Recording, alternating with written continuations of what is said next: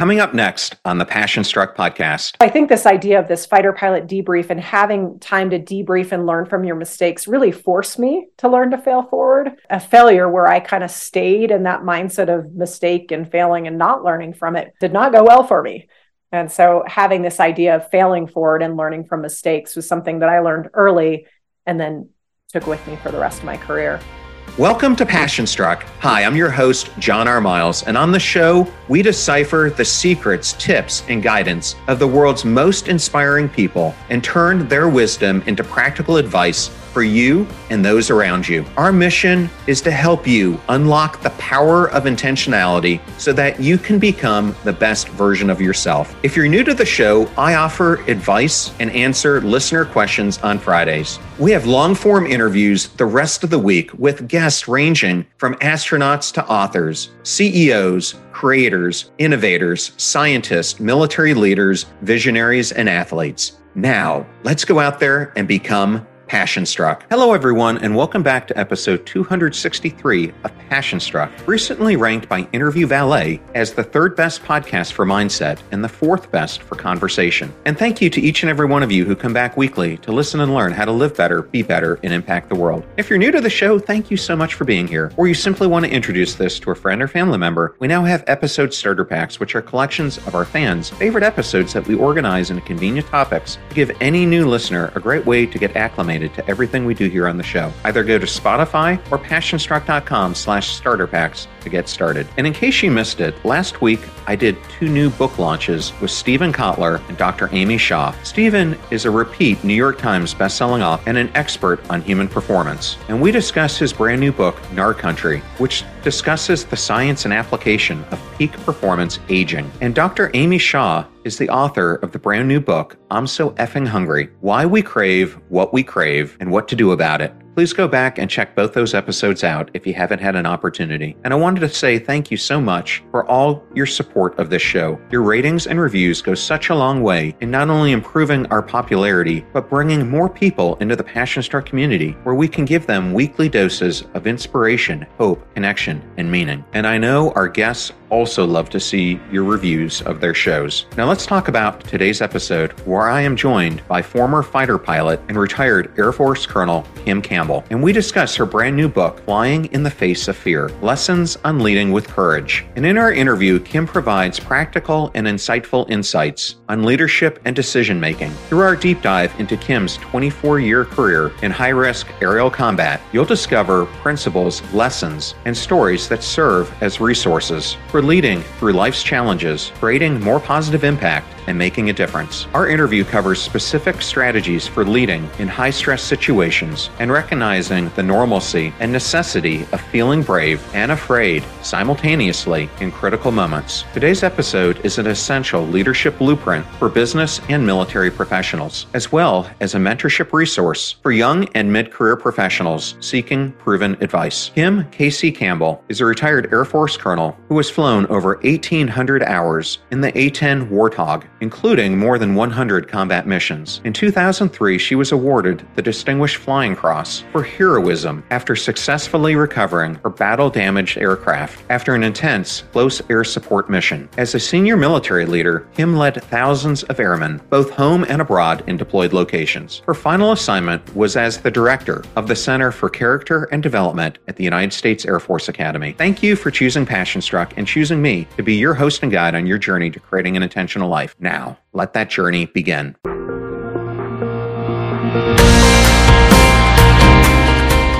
I am absolutely thrilled to welcome Colonel Kim Campbell to the Passion Struck podcast. Welcome, Kim. Thanks so much for having me. I'm happy to be here. I wanted to give you a huge shout out for your brand new book, Flying in the Face of Courage, a fighter pilot's lessons on leading with courage. Congratulations. Thank you. It's been a long work in progress, and so it's nice to finally see it actually happen and get out there and get the message out. You are the first author that I've had on the podcast from Wiley Books, so I'm very happy to have you on today and bring one of their books to life. Thank you. They've been a great team. It's been such a learning process. My background is certainly not author until now, and so I'm learning step by step along the way and trying to learn from the people that know what they're doing and let them do their thing and I'll focus on the content, which is certainly close to my heart because it is my story and my lessons learned throughout my Air Force career.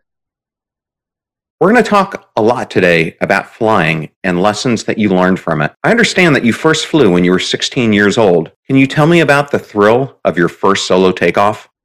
Yeah, I joined the Civil Air Patrol at a pretty young age and realized that I got the opportunity to fly as part of that. And being able to take off in a Cessna, and actually they let us touch the controls a little bit, was so exciting, so much so that on my 16th birthday, I asked for flying lessons.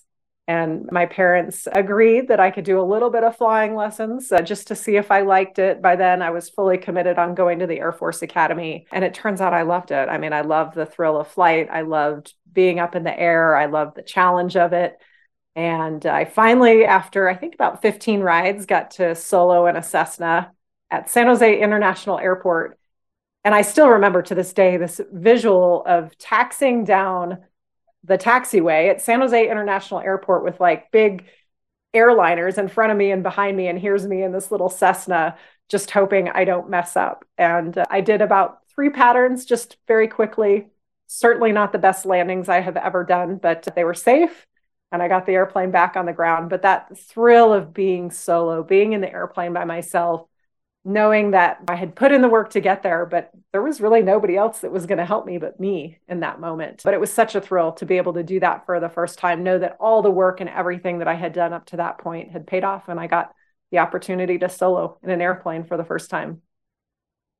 Well, I have a really good buddy, Keith, who is also an Air Force veteran, and he flew the KC-135 tankers.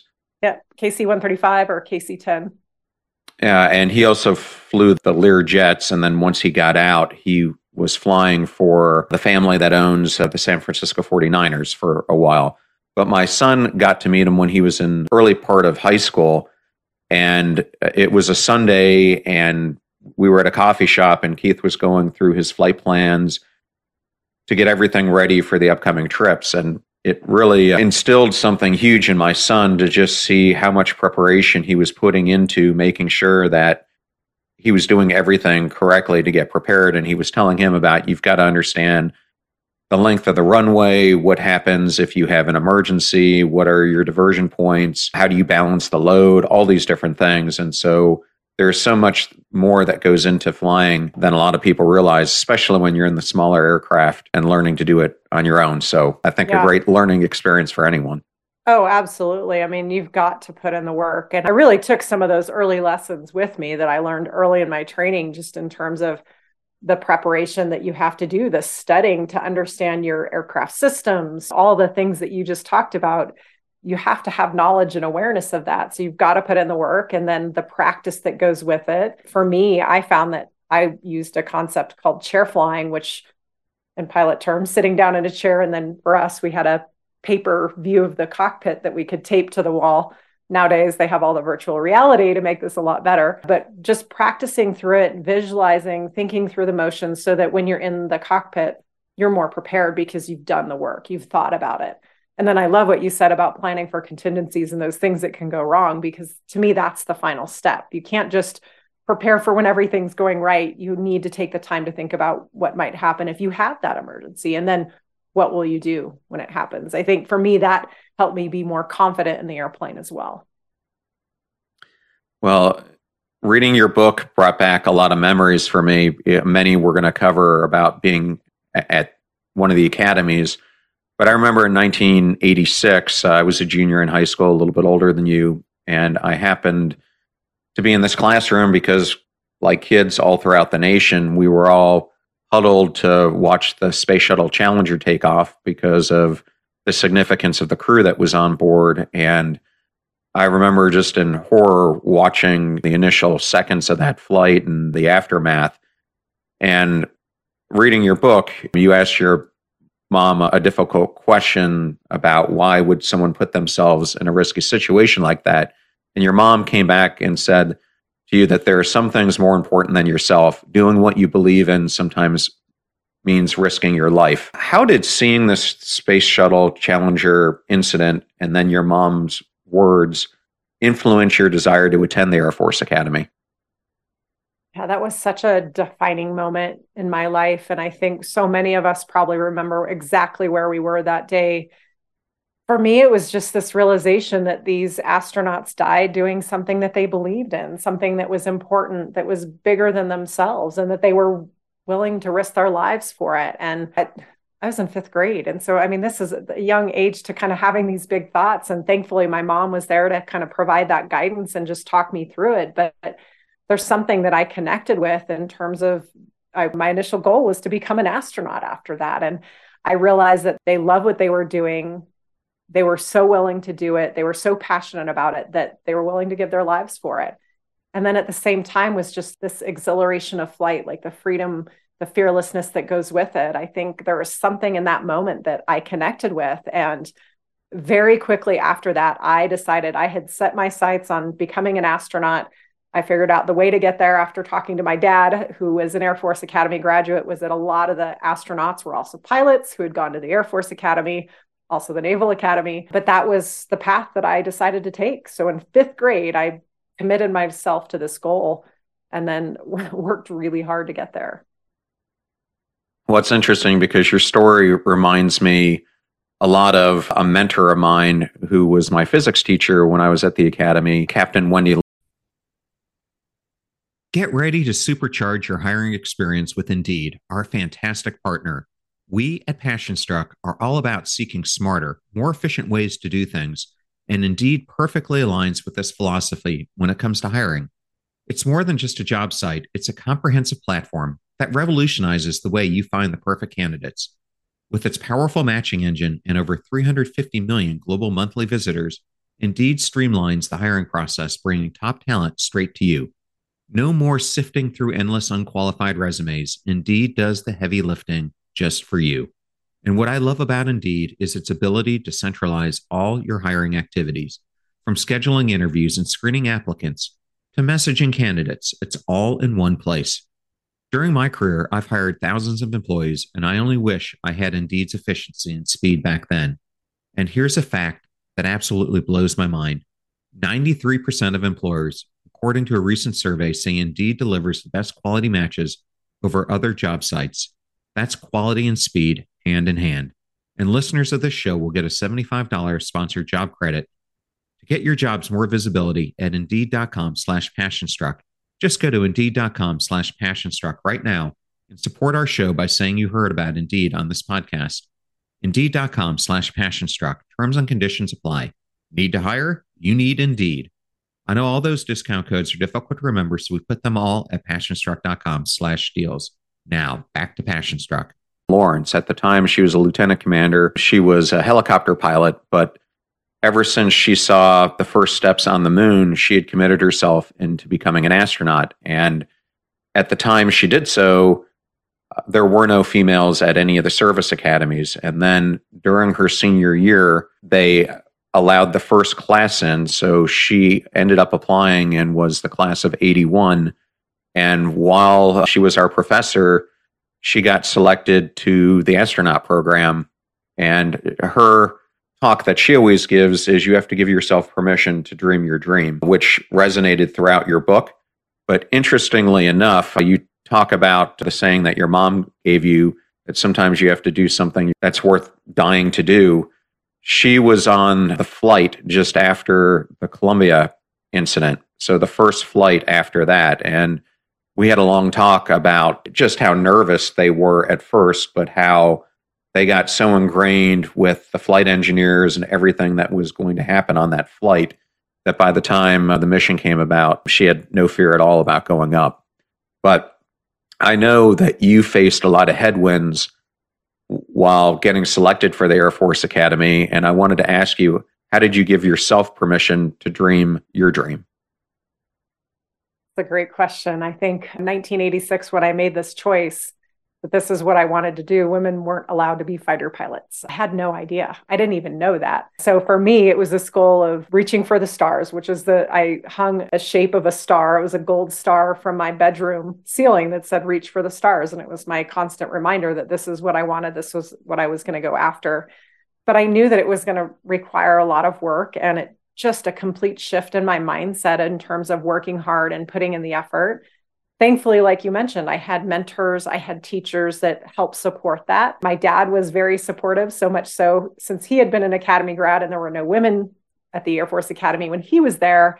I think this idea of his little girl going to the Air Force Academy was a little scary for him. And he decided that he was going to do everything that he could to make sure that I was ready. We ran the hills in San Jose, California in combat boots. I'm sure the neighbors thought we were a little crazy. He helped install a pull-up bar in my bathroom so that every time I went in and out, I could do pull-ups to help increase my upper body strength. So he wanted to make sure that I was ready to go. And I think that was part of it, is you have this big dream that may seem like lofty and ambitious. Setting the goal is one part, but then you have to put in the work to get there. And I really put everything I had into it. And then anxiously awaiting my senior year, going to the mailbox every day. And I got the letter in the mail from the Air Force Academy, the bright blue stationery. I rip open the envelope in excitement, and it's a rejection letter instead that says, thanks for applying, right? Put in the application, thanks for applying, but it's a competitive process and we wish you best of luck next year. My translation to that was, thank you for applying, you're not good enough, is kind of my mindset at the time, was just totally crushed. This is everything that I had worked for. This was my dream. And it was crushing in that moment. I mean, it really was devastating that I had done everything that I thought that I could do, and it still wasn't enough. And that was really hard, to have this big dream and kind of see it kind of come falling down around me.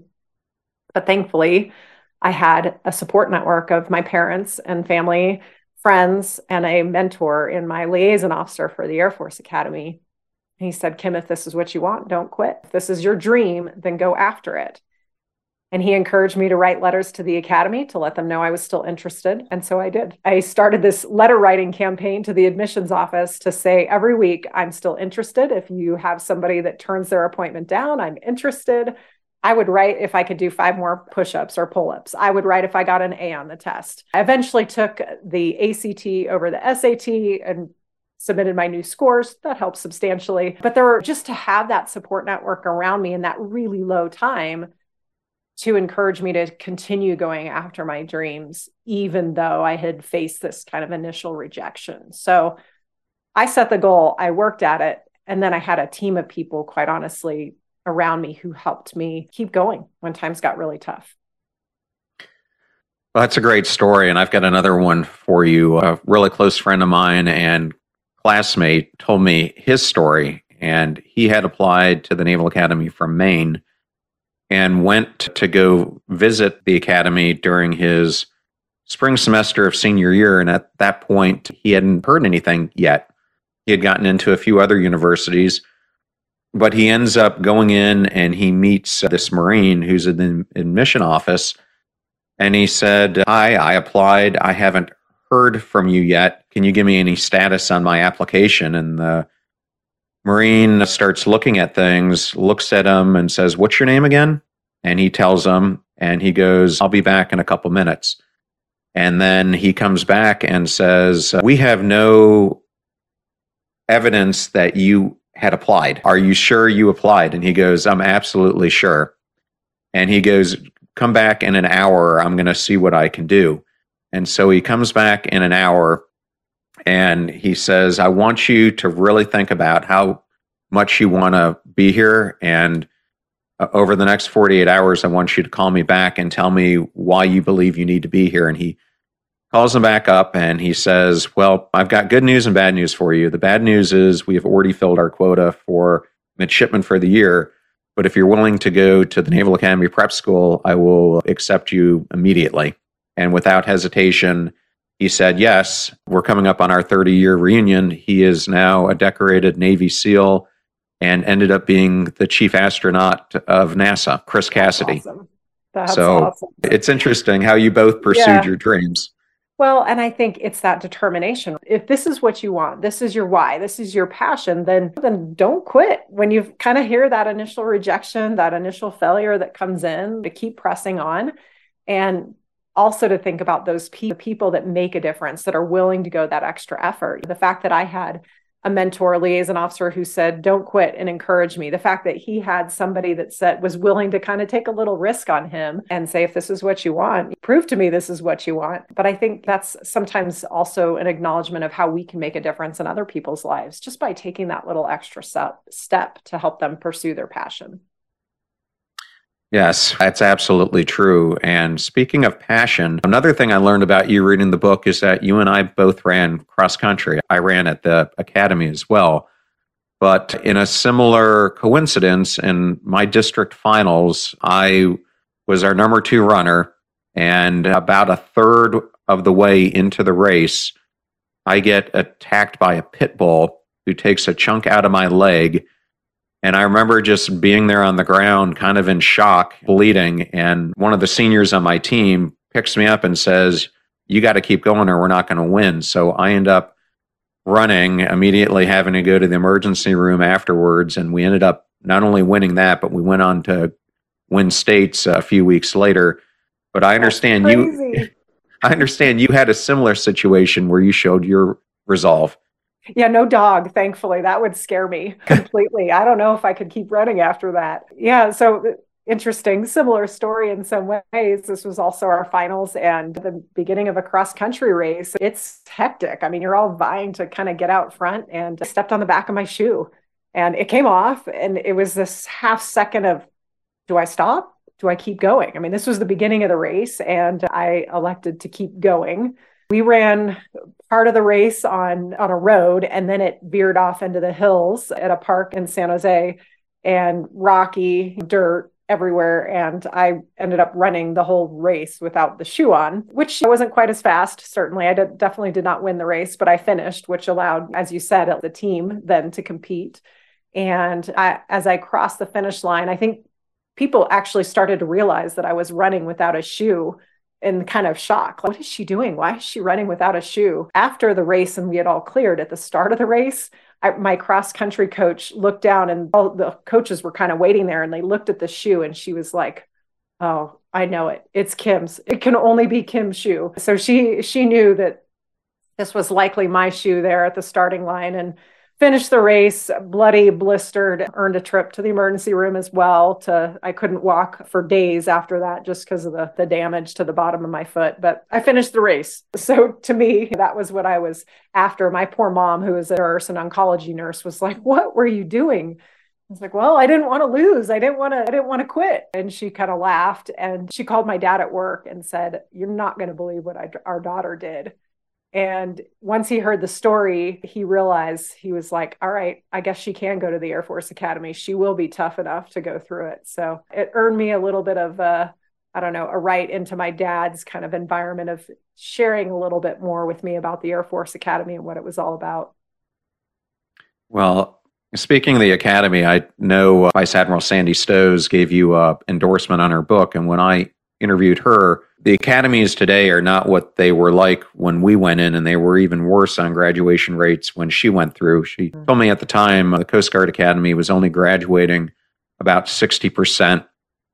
And for the females who went in, only about a third of her class graduated. And I remember even my class, we had a very high dropout rate. Today, it's in the high 90s, I think, across all the academies. It's very easy, as you probably saw, to want to quit when you are having to go through what we called plebe summer or that entire plebe year. What were some of the initial aspects of making a cadet at the academy, and how did you face them? It's tough when you show up to the Air Force Academy, I think, and I think any service academy, because everybody's at the top of their class, right? There's valedictorians, there's elite athletes, there's class presidents, National Honor Society, you name it. But that's what everybody is. And so now you're average. So you're going into this environment and they essentially break you down in a way that you have to start over in terms of working your way back up. I think mentally and physically, it's very challenging. For me, though, after facing that initial rejection from the academy, I kind of used it as motivation because I'd worked so hard to get there and I barely made it in. So for me, I used that as motivation to excel. I didn't want to let the people down that had kind of taken a chance on me to give me the late offer of appointment. And I didn't want to let myself down, probably more than anything. So I used that as motivation. But I would say the other thing that I really learned out of all of that is all those hard times. Like the thing that we always took with us was like, never be by yourself. Always have a wingman, right? Somebody by your side. So if you're walking in the hallway, you don't want to get yelled at by yourself. You walk out in the hallway with somebody by your side. And it was that initial idea of a wingman concept of working together as a team in order to excel.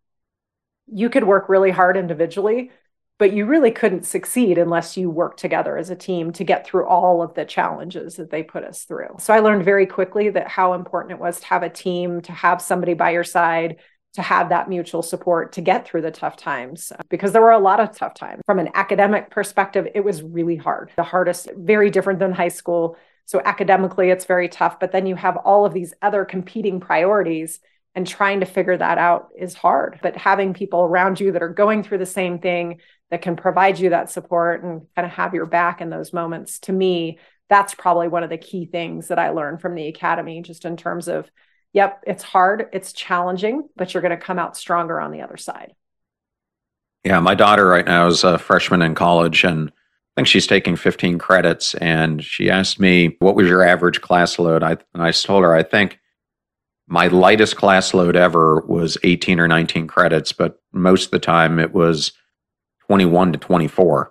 And she just said, how in the world did you do that? And how did you compete in Division I athletics and everything else at the same time? And you're right. When I think about it, and I'm not sure if you've ever read Angela Duckworth's book, Grit, where she starts out by talking about West Point. Yeah. She brings it up to passion and perseverance, but I have always thought that she missed one critical leg of the triangle, and that's intentionality. If you weren't intentional about how you were spending the micro moments of your day, there was no way that you were going to be able to do it all. Yeah. I mean, that was probably one of the biggest things that I took away there, was how to manage my time, how to be intentional with my time so that I could do the academics, I could do the athletics, I could do the military side of things. And that certainly, I think, has helped me throughout my career in the military for sure, just because it is demanding. It is. And I think this is with any career, right? Where you're a professional and you're busy and you're trying to do a lot of things these days. It's trying to raise my kids and trying to do all of these things. It's being intentional with your time and learning to manage it and prioritize as well. Well, we have a alumni magazine. I'm sure you do as well. Ours is called Shipmate. And I happened to go through this month's a couple days ago. And while I was going through it, they did a whole segment on Vietnam veterans who were POWs. And I couldn't believe how many of them that there were. It just went pages after pages. Yeah. And I'm building this up because one of the things that pilots and many people in the military have to go through is something called SEER School. And when people think about the service academy, they think about the regular academic year.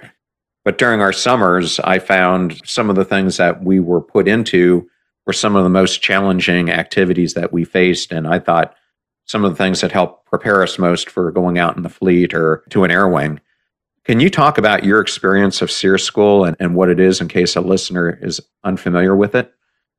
Yeah, SEER School is Survival, Evasion, Resistance, and Escape. It is probably one of the hardest things I've ever gone through in terms of training because it really pushes you to your limits. It is the idea that if, from a pilot perspective, if we get shot down over enemy territory, it teaches us to survive, evade capture, and then if we get captured, to resist by all means available, and then to ideally escape. It's kind of honestly a terrible experience. I'd never want to go through it again, but I'm so thankful that I went through it because it definitely tested me in many ways. We spent, I'd say it's been a long time, but we spent time out in the woods learning survival techniques with an instructor. We spent time evading out in the woods, evading simulated enemy. And then we spent time in a simulated captivity where we had to learn techniques in terms of interrogation.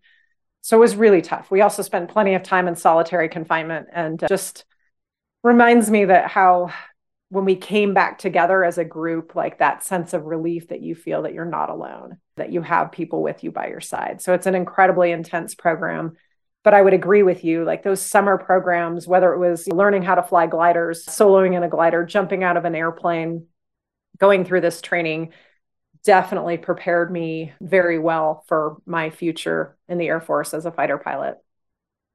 Yeah, and Captain Wendy Lawrence, who I brought up earlier, her dad was actually the superintendent when she was there, but prior to that, he was shot down. I think he was flying an F-4 in 1967 and ended up getting released from Hanoi in 1973, but spent years in captivity. And I was lucky enough to have a leadership course with him at this when he was a retired vice admiral. But you just think about, regardless of the service, what it is like. And so skills like SEER School are absolutely as unpleasant as they are necessary when you think about the potential situations that you could get into.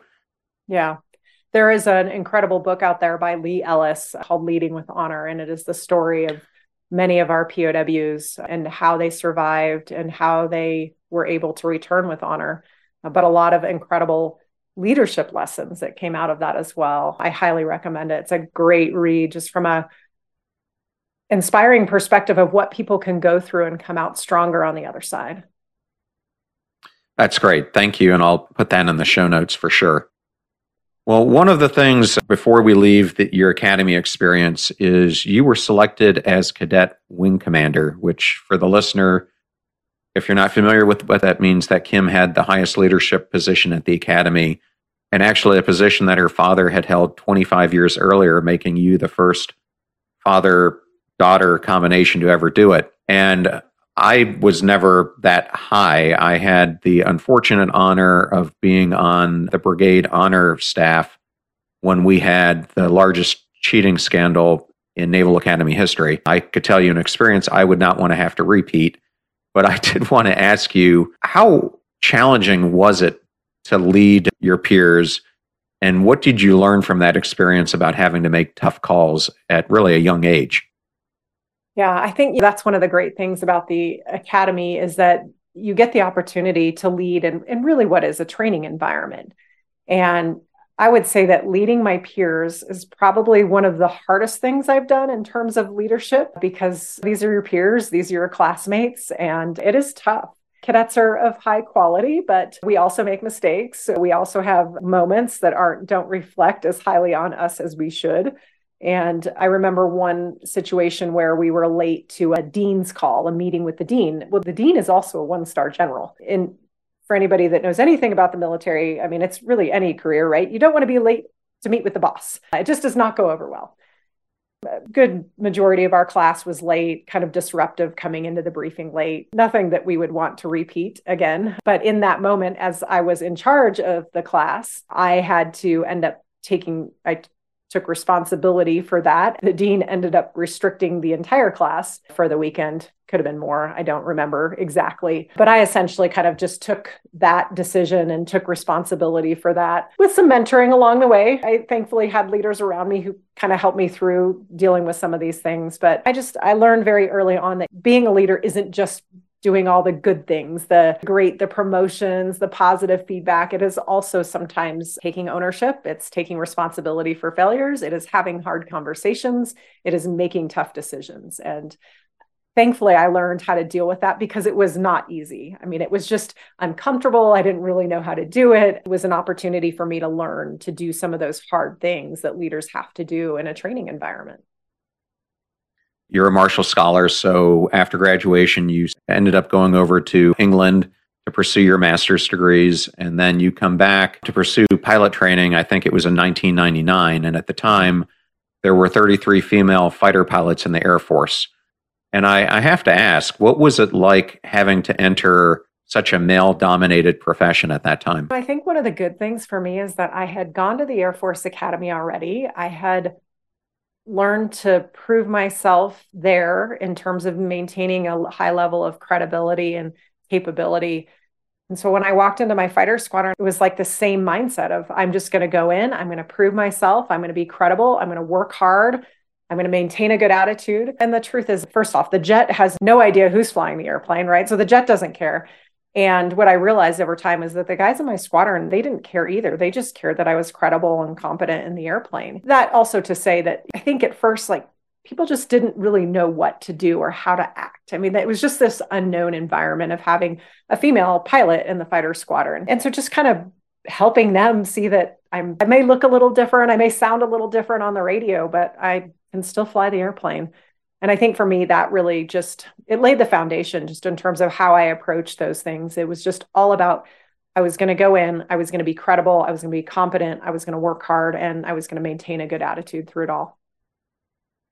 Well, I wanted to ask you a couple of questions about your training. The first is, how did you develop a failing forward mindset from flight training?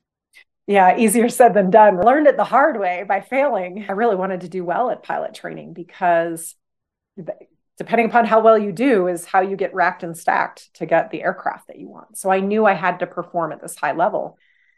I put a lot of pressure on myself to do that. I worked hard. And sometimes you can put in all the effort, you can work really hard, and still sometimes you have a really bad mission, which is what happened to me on my final mission at pilot training. I was flying a formation mission, which is where you fly just close proximity to the other airplane. And probably because of my high level of stress and wanting to perform well, my visor on my helmet fogged up. And it was starting to get uncomfortable where I couldn't clear the visor and fly and maintain the correct position all at the same time. I start getting a little bit worried that I'm not flying in tight formation. And I finally just tell my instructor or the evaluator pilot who's sitting in the back seat. And I was explaining the situation. And he was just calm and controlled. It was just like, no big deal. Like, I have the airplane. He moved away, told me to clean my visor, and then told me to get back in formation, which theoretically would have been really simple and straightforward if I had the right mindset. Instead, I moved back into formation after cleaning my visor, and my mind was back behind me. It was back thinking about the past 30 seconds of how terrible I had flown, and I'm probably going to get downgrades. And guess what happened? I continued to fly poorly because I wasn't thinking about what I was doing. I was wallowing in my mistakes of what I had done before. It was probably the worst mission I had ever flown, the worst grades that I had got on a ride. And thankfully, we sat down in the debrief, and my instructor was like, look, Kim, you're a good pilot, but that was a bad ride. And you have to be able to learn to make mistakes and learn from them and then move on. Even in this short time span, let it go. We'll talk about it in the debrief, learn the lesson, and then don't do it again the next time. So I think this idea of this fighter pilot debrief and having time to debrief and learn from your mistakes really forced me to learn to fail forward. And a failure where I kind of stayed in that mindset of mistake and failing and not learning from it did not go well for me. And so having this idea of failing forward and learning from mistakes was something that I learned early and then took with me for the rest of my career. Well, thanks for sharing that. And for the audience, another great episode, if you want to go back and listen to it, was with Major Katie Cook, who is a Marine Corps pilot, but she was the first female member of the Blue Angels. She flew the C-130 Fat Albert aircraft, but she talks a lot about, in that episode, the debriefs and how extensive they are in the Blue Angels, and that one of the most important things is no matter how bad you screw up, you openly talk about the mistakes that you're making, because as you rightly point out, when you're flying in tight formations, it's millimeters of error that you're dealing with at times. And also a huge shout out to the all-female aircrew who just flew over the Super Bowl a couple days ago. Yeah, they nailed it. It was awesome. Yeah, it's not as easy as people think to get that timing correct. Absolutely. Well, I did want to bring up one of the things you talk about is this pilot debrief. But I think when you think about this, we often don't spend enough time analyzing our performance and measuring, whether it's in your career or in your own life, different stages of output that you've had. Why do we need to be so intentional about analyzing performance, and why does that make us so much better? This debrief concept, and you can call it a after action report or a post team huddle, whatever it is, I think it's important to just walk through what happened, to talk about those lessons so that you improve, right? So that you make a difference the next time. I mean, when we talk about doing this in our personal lives, I mean, my husband and I will debrief sometimes a tough conversation that we've had with our teenager, and maybe it didn't go so well. And what are we going to do differently the next time? We talk through it. So it doesn't have to be this big, formal, lengthy discussion. It can be just a quick huddle discussion. I've used it as a leader when we've made decisions about things, and maybe those decisions were, in hindsight, not the best ones to make. We sit down, we talk about it, have the conversation. We analyze how we got there, maybe the mistakes, kind of what was the root cause. and then how we want to change it, how we want to move forward. So this idea is that you do a debrief. You're intentional about analyzing your performance so that you can take lessons and improve the next time. For me, that next step with that, it's good that individuals do that, but I also think it is important now to share those lessons, to share lessons with the rest of the team. So it's not like you keep it stovepiped in just one section of an organization. You share the lessons more broadly so that other people can learn as well. Easier said than done sometimes, because sometimes those lessons are an admission of mistakes. They're letting people know that things didn't go as well, and that can be hard. But if you're looking at a whole concept of elevating team performance, then sharing those lessons is critical. Well, I'm not sure what it's like at the Air Force Academy, but I know when I graduated from the Naval Academy, when you got a pilot billet, you would go to Pensacola, but you didn't necessarily know what airframe you were going to get until you had gone through some significant portion of the program. Is that similar to the Air Force? Yes, we found out the aircraft that we were flying at the very end of our pilot training. So we would go through almost a year. You rack and stack how you're performing. You put in your dream sheet, and then towards the very end of your year is when you get the actual aircraft that you're going to fly. So going into that, did you have the aspiration of being a fighter pilot, or did you not care what airframe you were on? No, I definitely cared. I mean, those days from the 5th grade, like I wanted to be a fighter pilot through and through. I didn't know what kind of airplane I wanted to fly, but I knew I wanted to be a fighter pilot. And all the way through pilot training, despite the fact that I had about a 2 to 3 week bout with air sickness, which was pretty miserable, but still I realized that wasn't going to stop me. I still wanted to be a fighter pilot. And I took some time during my time at pilot training to talk to other pilots, learn about the missions.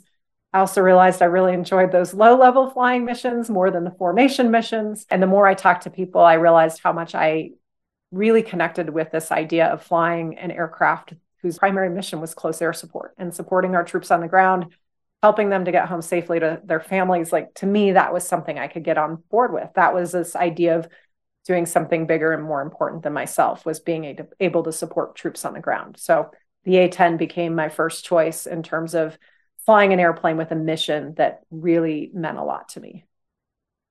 Well, affectionately known by those who have flown it as the Warthog, I understand that the A-10 is the most successful close air support aircraft of all time, flying for 37 years. Is it true that it has a 1,200-pound titanium bathtub to protect the pilot? It is. It's probably one of those things most loved by the pilot, is the titanium bathtub that we sit in for protection against enemy fire. So I agree with you. I think the A-10 is probably the best close air support platform we have out there, but I'm totally biased. So I think it's just been a fantastic platform. I've had the opportunity to fly it over almost 20 years in combat and to truly make a difference and an impact for our troops on the ground, for sure. Yes, well, it was never known for being the fastest or the most maneuverable, but out of maybe the whole aircraft we have in the arsenal, it was the most feared by the enemy, which I think tells you something. In fact, it was given the name the Cross of Death, if I have it correctly, by opposing forces. And I wanted to ask, is it true that the aircraft was designed to fly with one engine, one tail, one elevator, and even a half of a wing missing? Well, it was definitely a requirement that the aircraft had to be survivable, and it was designed specifically so that it could take hits while performing its mission. So this idea that it could get down low, close to the ground troops, be able to take out enemy tanks and take some hits while performing its mission. Significant amount of damage you just relayed, but we've seen it time and time again, from Desert Storm to our previous operation and Operation Iraqi Freedom, that the airplane can take hits and still keep flying. Well, I'm going to give one more tidbit for the audience, just because it's one of my favorite aircraft, and its automatic cannon is the heaviest one ever mounted on an aircraft, so much so that its front landing gear had to be moved off to the side to allow the cannon to fit where it fits. And I think it's 16% or so of the overall aircraft's weight, which is just incredible when you think about it. It's pretty impressive. I mean, the airplane was built around the gun. When they designed it, they decided they needed to have the gun. And so they built the aircraft around it. And as you mentioned, if you look straight on at the airplane, the nose gear is slightly offset so that the gun, the barrel where the bullets come out from, is centered up. So it's essentially point and shoot where we want the bullets to hit. Well, what was that recoil like when you're in the aircraft itself? So you don't necessarily feel a recoil based on where the gun is sitting. What you do feel is kind of a rumbling sensation that goes on when you pull the trigger, the whole jet shakes because the gun is spinning. The bullets are coming out of the gun at a very high rate of speed, roughly 70 rounds per second. So you can definitely feel it. You can see it because you see the gun gas out in front of the aircraft, and then you can smell it too. So full experience when you shoot the gun. And we always joke that you're not really an A-10 pilot until you actually shoot the gun.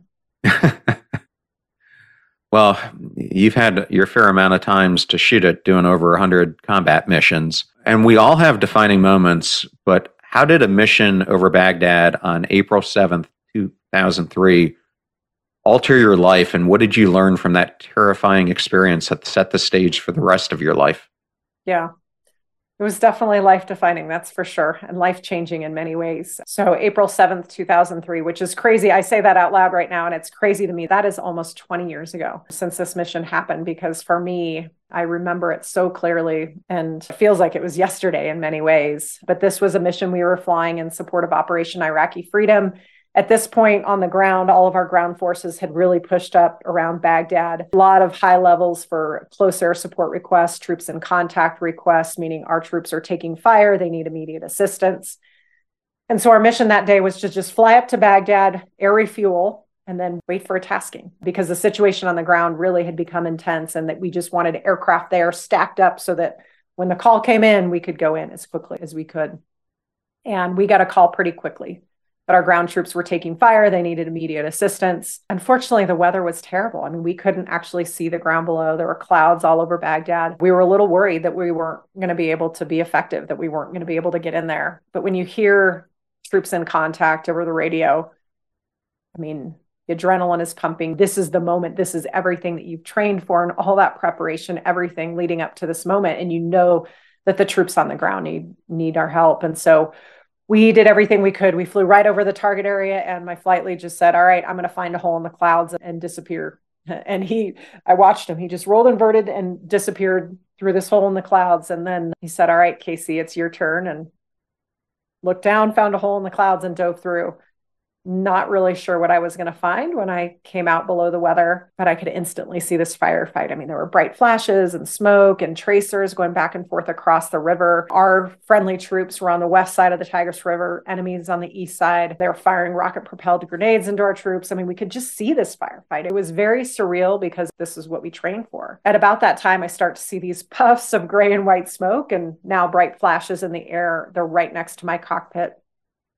This half second of realization is not only is there this firefight happening across the river, but now the enemy is also shooting at us too. But we had a mission to do. We had to continue the mission. We kept our aircraft moving. We decided we're going to do 2 passes. That's it. Climb up, reassess, and decide if we need to come back in. But to hindsight, on my last pass, roll in, point my nose right underneath the bridge, which is where our target was.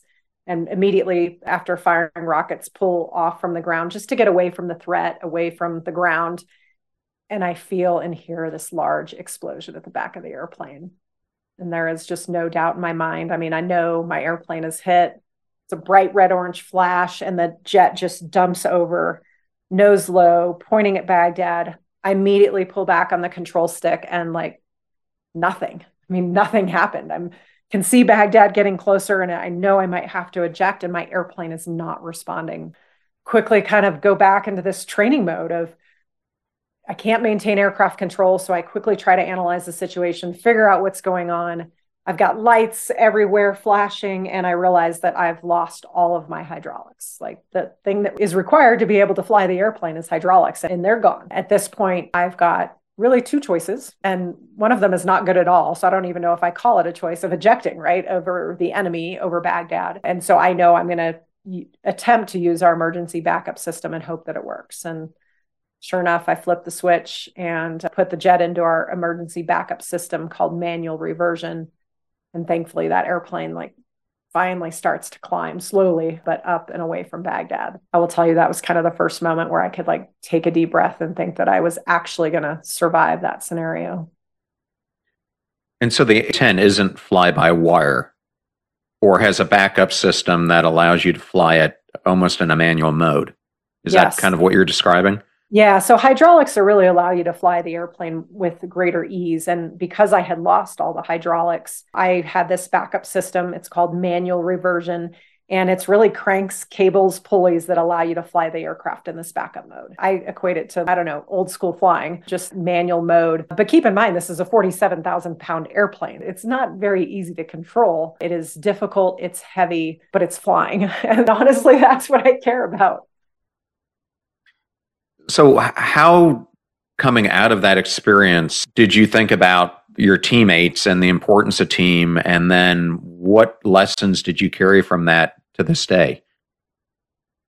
I look back on that mission and realize that I think I was successful because I didn't even know about it this all at the time, but I had a huge team that was there to support me, right? That had my back.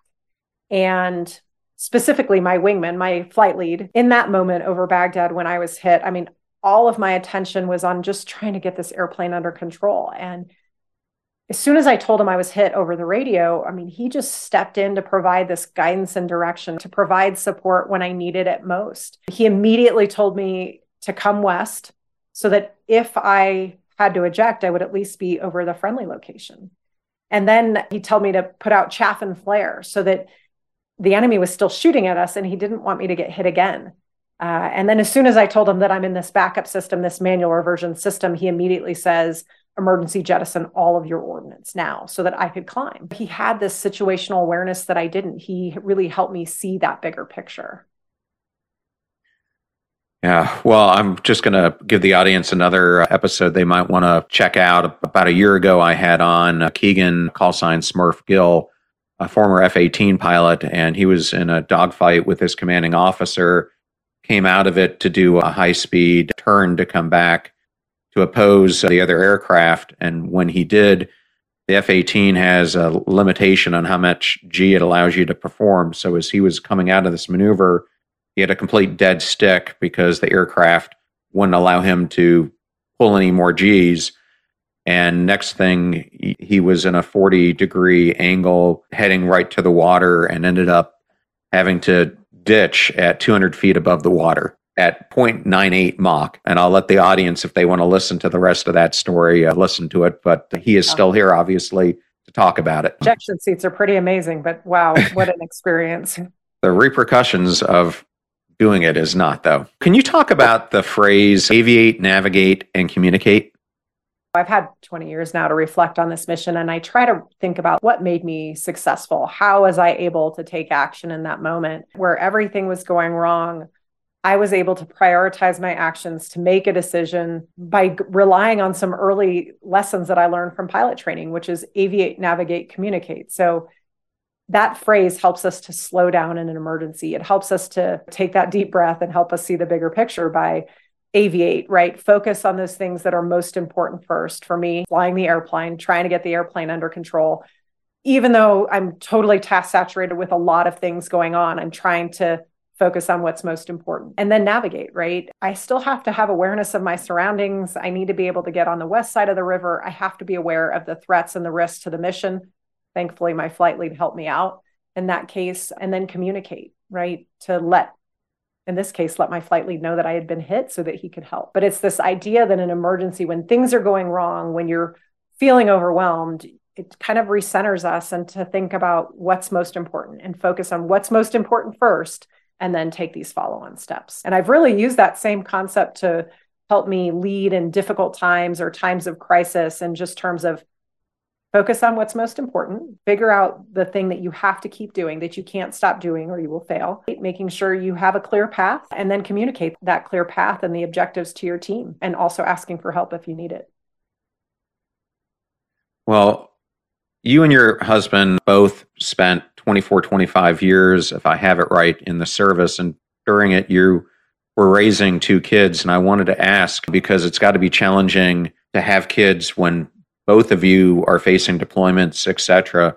What are some of the biggest challenges of raising children in the military, and how did you overcome them? Yeah, sometimes I look back and I'm like, I don't know how we did that. To have two young kids, to be commanders at the same time, it was challenging for sure. I don't think it's not just for military parents. I think anytime you are trying to maintain a professional career, and raise kids at the same time. It's hard. Thankfully, I had an incredibly supportive husband. I still have an incredibly supportive husband who has been my wingman by my side helping. And we've been able to try to balance that with each other. But we also, it helps us stay centered on our priorities and what is most important and our focus on our family, and to be able to still maintain a professional side while also being good parents as well. We realized pretty quickly that there were times we couldn't do it on our own, and we asked for help. When my husband deployed to Afghanistan for a year, I'm the mom at home. I am trying to maintain a full-time military job, raise these kids. And I will tell you, there were moments where I didn't feel like I was doing any of it well. And I finally realized you don't have to do this on your own. Ask for help. People are offering to help. And it was just that having the courage to say, I can't do this on my own, I do need help, was kind of a turning point, and realizing that it is okay to ask for help. We don't have to do it all on our own. So that was a big part of it. Sometimes it's a lot of pressure that we put on ourselves, trying to do it all, trying to get it right. And I think for me, I realized that every day wasn't going to be perfect, right? There were going to be days where I was going to spend more time at work. There were going to be days when my airmen needed me and I was going to have to spend more time at work. And so I tried to make it up later on. I tried to look at this long-term balance instead of just this. If you're trying to find this work-life balance and you think it has to be 50-50 every day, it just, for me, that didn't work. And I put so much pressure on myself. And I realized that I could just look at it more in long-term. Maybe it's a month, maybe it's a year, whatever it is, just trying to find that long-term balance and continue to work towards it. And then give myself some grace when it doesn't go the way that I plan, which again is still advice that I continue to remind myself to this day. That sometimes we just have to give ourselves a little bit of grace because it doesn't always go as planned. I think it's difficult for us to show in any leadership experiences the humanity that we possess when we're in that leadership position. I happened to listen to another episode of yours, and you talked about a change of command, and your 3-year-old did something quite unexpected.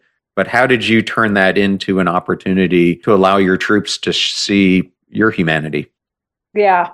It's funny, the things we learn from our kids, right? My very first squadron command, I was taking command of a unit. It was about 150 airmen.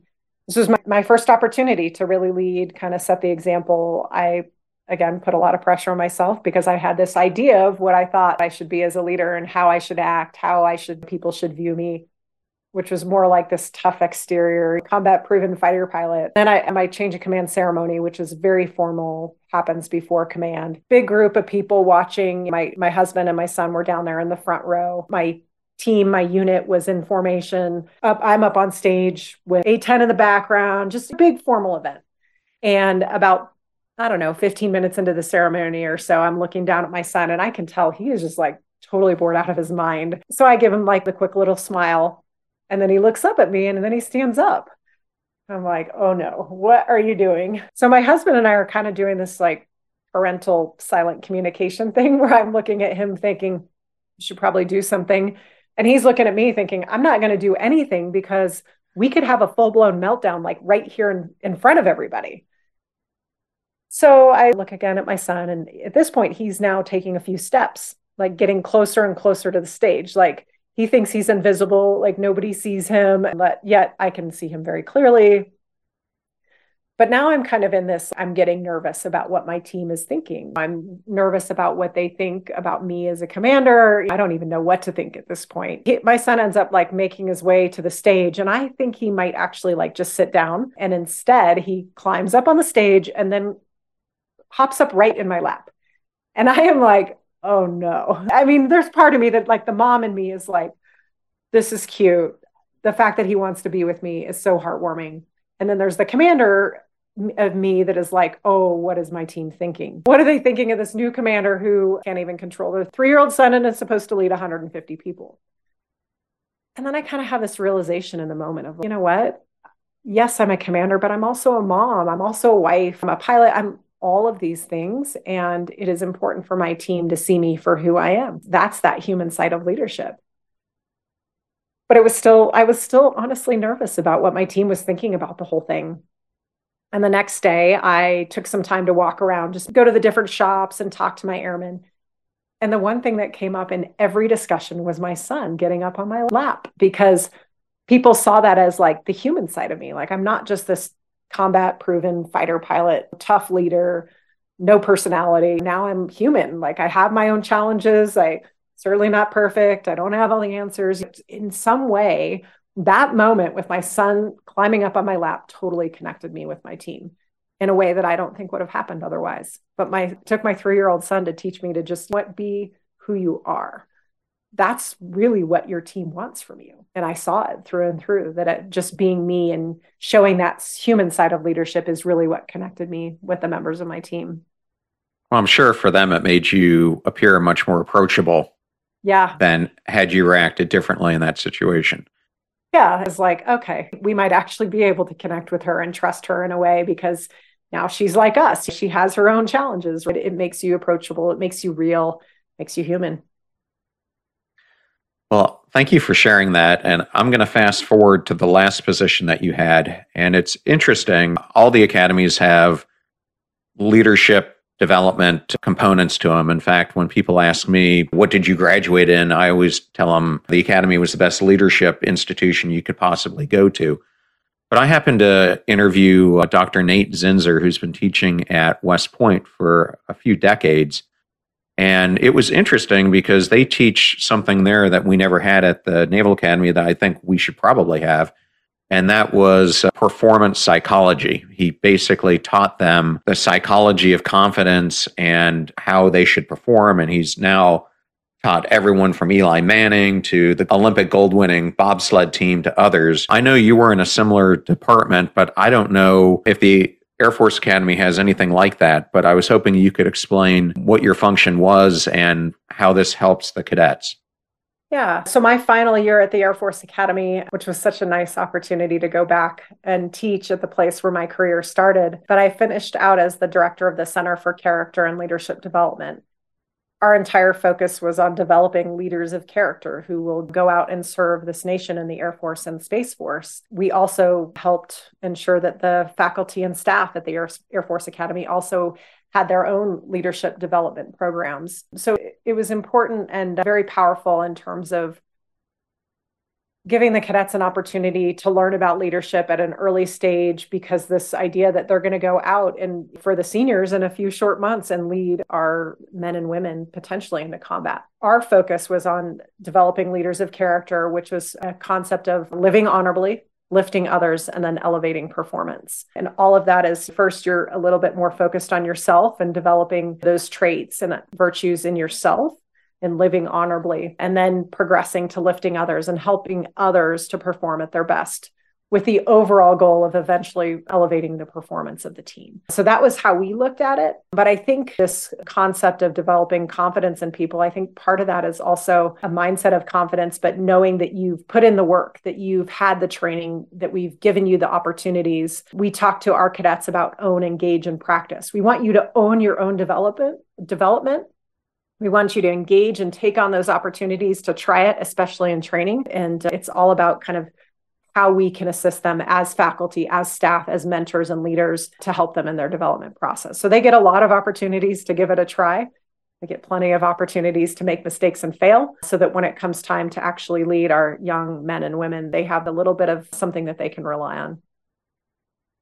Okay, and for the audience, I've got 2 great episodes for you to listen to on this as well. One of them was with Admiral James Stavridis, and we discussed a book he wrote called To Risk It All, which is all about how do you lead with character. And I also did an episode with Jeff Struecker, who won the Silver Star for his heroic actions in Black Hawk Down. And he talks about how having to go back in the Humvees, especially after he rescued the initial Ranger who had gone down, was a defining moment for him of what it meant to be a person of character and to put his life on the line. So 2 great episodes in addition to this one for you to take part in. Well, the last question I'd love to ask authors, Kim, is if there was 1 or 2 takeaways that you would want a reader or the audience to take from your book, what would they be? Yeah. So the title of my book, Flying in the Face of Fear, I will tell you, the thing that I've realized over my 20 years in the military is that we all face fear in our lives. I think about the many times in my life that I have faced fear. or nervousness or worry, whatever you want to call it. But I never wanted to admit it. I never wanted to talk about it. And so this is my opportunity in the book to share some of those stories of walking up as a basic cadet at the Air Force Academy, of walking into my fighter squadron being the only female fighter pilot, of leading men and women, of being a stay-at-home mom while my husband deployed. In each of those situations, there was some sense of fear and nervousness because I wanted to do well. I wanted to perform at my highest level. It's hard to admit that we sometimes feel scared, that we sometimes feel worried or anxious about what we're doing, whether it's a challenge or a new experience, because there's usually an excitement with it. And it's this idea of we want to perform well. We don't want to let people down. We want to meet expectations. We don't want to fail. And so sometimes there is fear involved too. But it's all about what we do in those moments that really matters. You can feel fear, you can be scared, but you need to step up and take action. You need to be able to act even in the face of fear. Specifically for leaders, I think that means that we are able to do the hard things, make the tough calls, make those decisions when we don't have perfect information. It's showing that human side of leadership and connecting with our team. That is what leading with courage is about. That's the goal with this book, is just to share some stories and experiences with the lessons learned to make a difference and an impact in how people lead and how they can lead their teams with courage. Well, thank you for sharing that answer, because I know in my own career, oftentimes those years and years of practice and repetition and everything else you put yourself through come down to tiny moments like you experienced over Baghdad, that you have to put all that training into conscious effort in that moment, because it could drastically impact at that period of time whether you were a prisoner of war yourself or whether you were successfully able to land that aircraft. But those moments happen throughout our lives and with our kids and other things. So I think that's a really good leave behind for the audience. Yeah. Well, you never know when you're going to be called upon, right, to execute at your highest level, no matter what you're doing. And so it's putting in the work, putting in the effort, being prepared so that in that moment that you have the ability to overcome fear and take action. Well, Kim, it was such an honor to have you on the show, and congratulations again on the launch of your brand new book. Thank you for being here.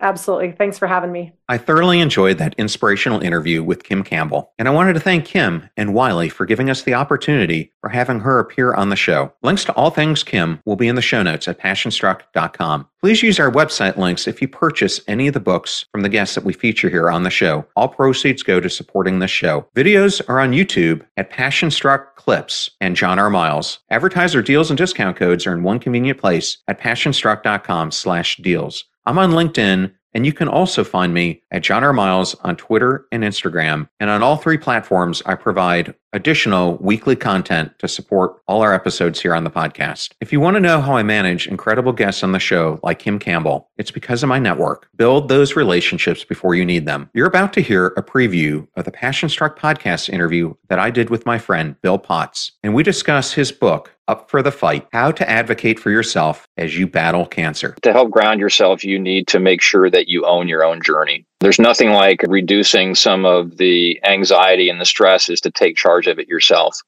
A lot of people think that the cancer journey is owned by the medical care team, but it's really owned by you. And so once you decide that it's my journey, I'm going to own it, it changes your perspective. And so that you can come up with them with your plan, but it helps so much in the mental aspect of grounding yourself, because now it's mine, not anybody else's. The fee for the show is that you share it with friends or family members when you find something insightful or useful. If you know someone who could really use a deep dive on leadership, then please share today's episode with them. The greatest compliment that you can give the show is to share it with those that you care and love. In the meantime, do your best to apply what you hear on the show so that you can live what you listen. And until next time, live life passion struck.